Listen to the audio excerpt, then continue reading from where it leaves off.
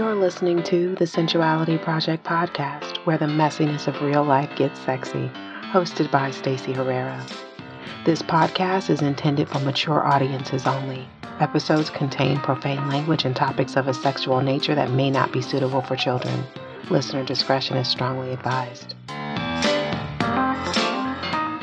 Welcome to the Sensuality Project podcast. I am your host, Stacey Herrera. Today I have a very special episode for you. It's the first in a series of short episodes that I'll be airing, all centered around herpes. The reason that I am hosting this special series is because there is so much shame and such a stigma that comes with a herpes diagnosis, and there is life after herpes. And I want to inform and debunk some myths. The population of people that test positive for herpes is very high, actually. Having a herpes virus is so common, actually, that almost everyone on the planet has some version of herpes inside of their bodies, except for the one kind of herpes, the one type that challenges people the most is genital herpes. So this series is aimed to reduce the stigma, to let you know if you test positive that you're not alone, and to inform those of us who may be ignorant to the truth about herpes. So you will get some takeaways. And like I said, the episodes are going to be short and sweet. And this is the first in a series. This one is called The Top 5 Herpes Myths Debunked. Here you go. Today, I am going to talk to you about the top 5 herpes myths, and I'm going to debunk them. That's right. Herpes is a stigma that has been plaguing our society for so long. And it is so insidious, and it's time for us to just stop the bullshit. Just stop the bullshit. So, myth number 5, you're the only one. That is so not true. I know that when you get diagnosed initially, it can feel very isolating. You feel very alone. You feel like you're the only one. But the truth is, 1 in 5 people have herpes. That means 1 or more of people that you already know actually have herpes, whether they've actually told you or not. So you are not the only one. The truth is, 80% of the people that actually have herpes don't even know they have it. So there are people that you know, maybe 1 or 2 of those people that you actually know have it and they don't know they have it. So the point I'm making is you are not alone. In fact, I have herpes. So I am one of the people that I know, and I know, gosh, off the top of my head, I probably know at least 10 people that test positive for herpes. So you're not alone. So no matter what the story is you're running in your head, it's just a story. You're not the only one. Myth number 4, condoms prevent herpes. This is not true. Condoms do help to lower the risk of transmission, but it does not eliminate transmission. And the reason is because herpes is transmitted through skin-to-skin contact. It is not transmitted through fluids. In fact, someone just recently told me that the only way that he's ever transmitted herpes was through semen. That is false. That is false. Herpes is a virus that is contracted from skin to skin, so touch to touch. So that means that there are parts of the genitals that are not covered by condoms or dental dams. And it's a good practice. I'm definitely, please don't misunderstand. I'm definitely not saying to not use condoms. I am saying use condoms, use dental dams. They do lower the risk of transmission, but they do not prevent transmission. So that's a big herpes myth that, I couldn't possibly have herpes because I use condoms. That's not true.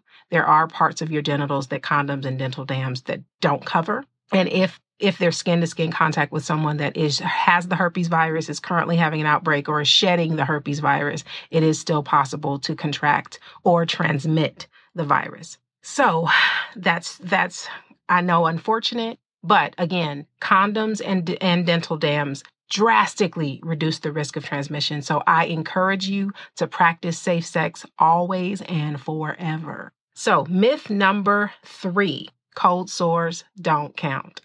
Yes, they do. Cold sores are caused by the HSV-1 virus. That's the herpes simplex 1 virus. And cold sores can create genital herpes also. So it is possible for you to have oral herpes and transmit it to someone genitally. So, and for a long time, they thought that herpes simplex 1, the mouth one, was only isolated in the mouth region, and that herpes simplex 2, the genital herpes, was only isolated in the genital regions. And both of those things are absolutely false. You can have HSV1 or HSV2 in the mouth or the genitals and vice versa. So that's a big myth. And that means that if you get cold sores, you are responsible for disclosing to your partners that you get cold sores in the same way that someone with genital herpes needs to disclose to their partners that they have herpes. So if you have it in your mouth, that does not mean that you do not need to share. You do. You need to make sure that your partners are aware that you have had or do get cold sores on occasion. And of course, that you would not kiss them or put your mouth on their genitals when you know that you could potentially be having a flare-up or whatever, right? So you'll be careful about it, but you definitely need to still disclose the fact that you have cold sores, just as someone with genital herpes should be disclosing that they do test positive for genital herpes. Let's see. Myth number 2, I just got tested for STIs, so I'm negative. That is also false. When you get tested for sexually transmitted infections or diseases, they do not test you for herpes. Let me say that again. When you get tested, they do not test you for herpes. And for that reason, just because you just got tested and you get tested regularly every 6 months, that does not mean that you're being tested for herpes, and that does not mean that you are herpes negative. A lot of the time, they won't actually do a test for herpes unless there is a lesion present for them to swab. And the reason is because what they found is that there are some tests that produce false positives or false negatives. And for that reason, they don't run those tests routinely. So if you get tested regularly, as you should be getting tested regularly, that does not mean that they're testing you for herpes. So just know that just because you just had a test does not mean or guarantee that you test negative for herpes. So make sure that you are still having the safe sex conversation and that you are disclosing your status, but just know that part of that status is not the herpes virus because they do not routinely test for them. And the number 1 herpes myth that I'm going to debunk today, and this is a biggie. Are you ready? The number 1 herpes myth is only people who sleep around get it. That is absolutely false. False. Herpes is non-discriminatory. There is no special criteria for herpes. Herpes is not assigned just to people who sleep around or people of a certain racial background or people of a certain gender identity. It doesn't matter how much money you have or don't have. It doesn't matter where you grew up or the conditions you grew up in. Herpes does not care what your socioeconomic background is or who you are. Herpes can happen to anybody with a body. So anybody with a body can get herpes. So this idea, and it's been such a social stigma for so long that dirty people or people that sleep around or slutty people get herpes, and all of that is false. There are people who haven't even had sex at all who have herpes. A lot of people with cold sores, a lot of times the cold sore transmission comes from parent to child and not lover to lover. So there's so many different ways. Herpes is not a dirty disease. It is not something that happens to people that are dirty. And if you have it, you are not dirty. So if you do test positive for herpes, know this, you are not your diagnosis. 2, herpes is not the end of the world. And 3, you're not alone, you're lovable, and you're more than enough. Whew. It's a thing, right? It's a total thing. But this is such an important message. This is such an important message. Make sure that you share it with your friends. If you test positive for herpes, I know how stressful it can be. especially if you are newly diagnosed or if you are in relationship transition. So if you are single or unpartnered, I know it can be even more stressful because the thoughts that come into your head is, I'm always going to be alone, or I'm never going to be able to date, or I only now can date people that have herpes. All of those things are false.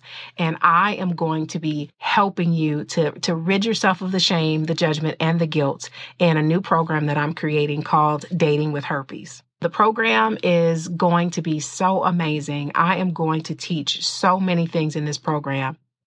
I am going to debunk even more herpes myths. In fact, I am going to demystify the whole stigma of herpes, and I'm going to arm you with the tools to navigate the herpes experience with confidence and grace and poise. And by the end of the program, you will be dating. That's how good it's going to be. That's how good it's going to be. It's limited space, and the registration has not opened yet, but you can get on the wait list. So if you test positive for herpes and if you've struggled with the diagnosis, this program is for you. And you can sign up to get on the wait list at datingwithherpes.club, CLUB. That's right, because you know they call herpes the gift. And again, I also test positive for herpes, so I know exactly what it's like.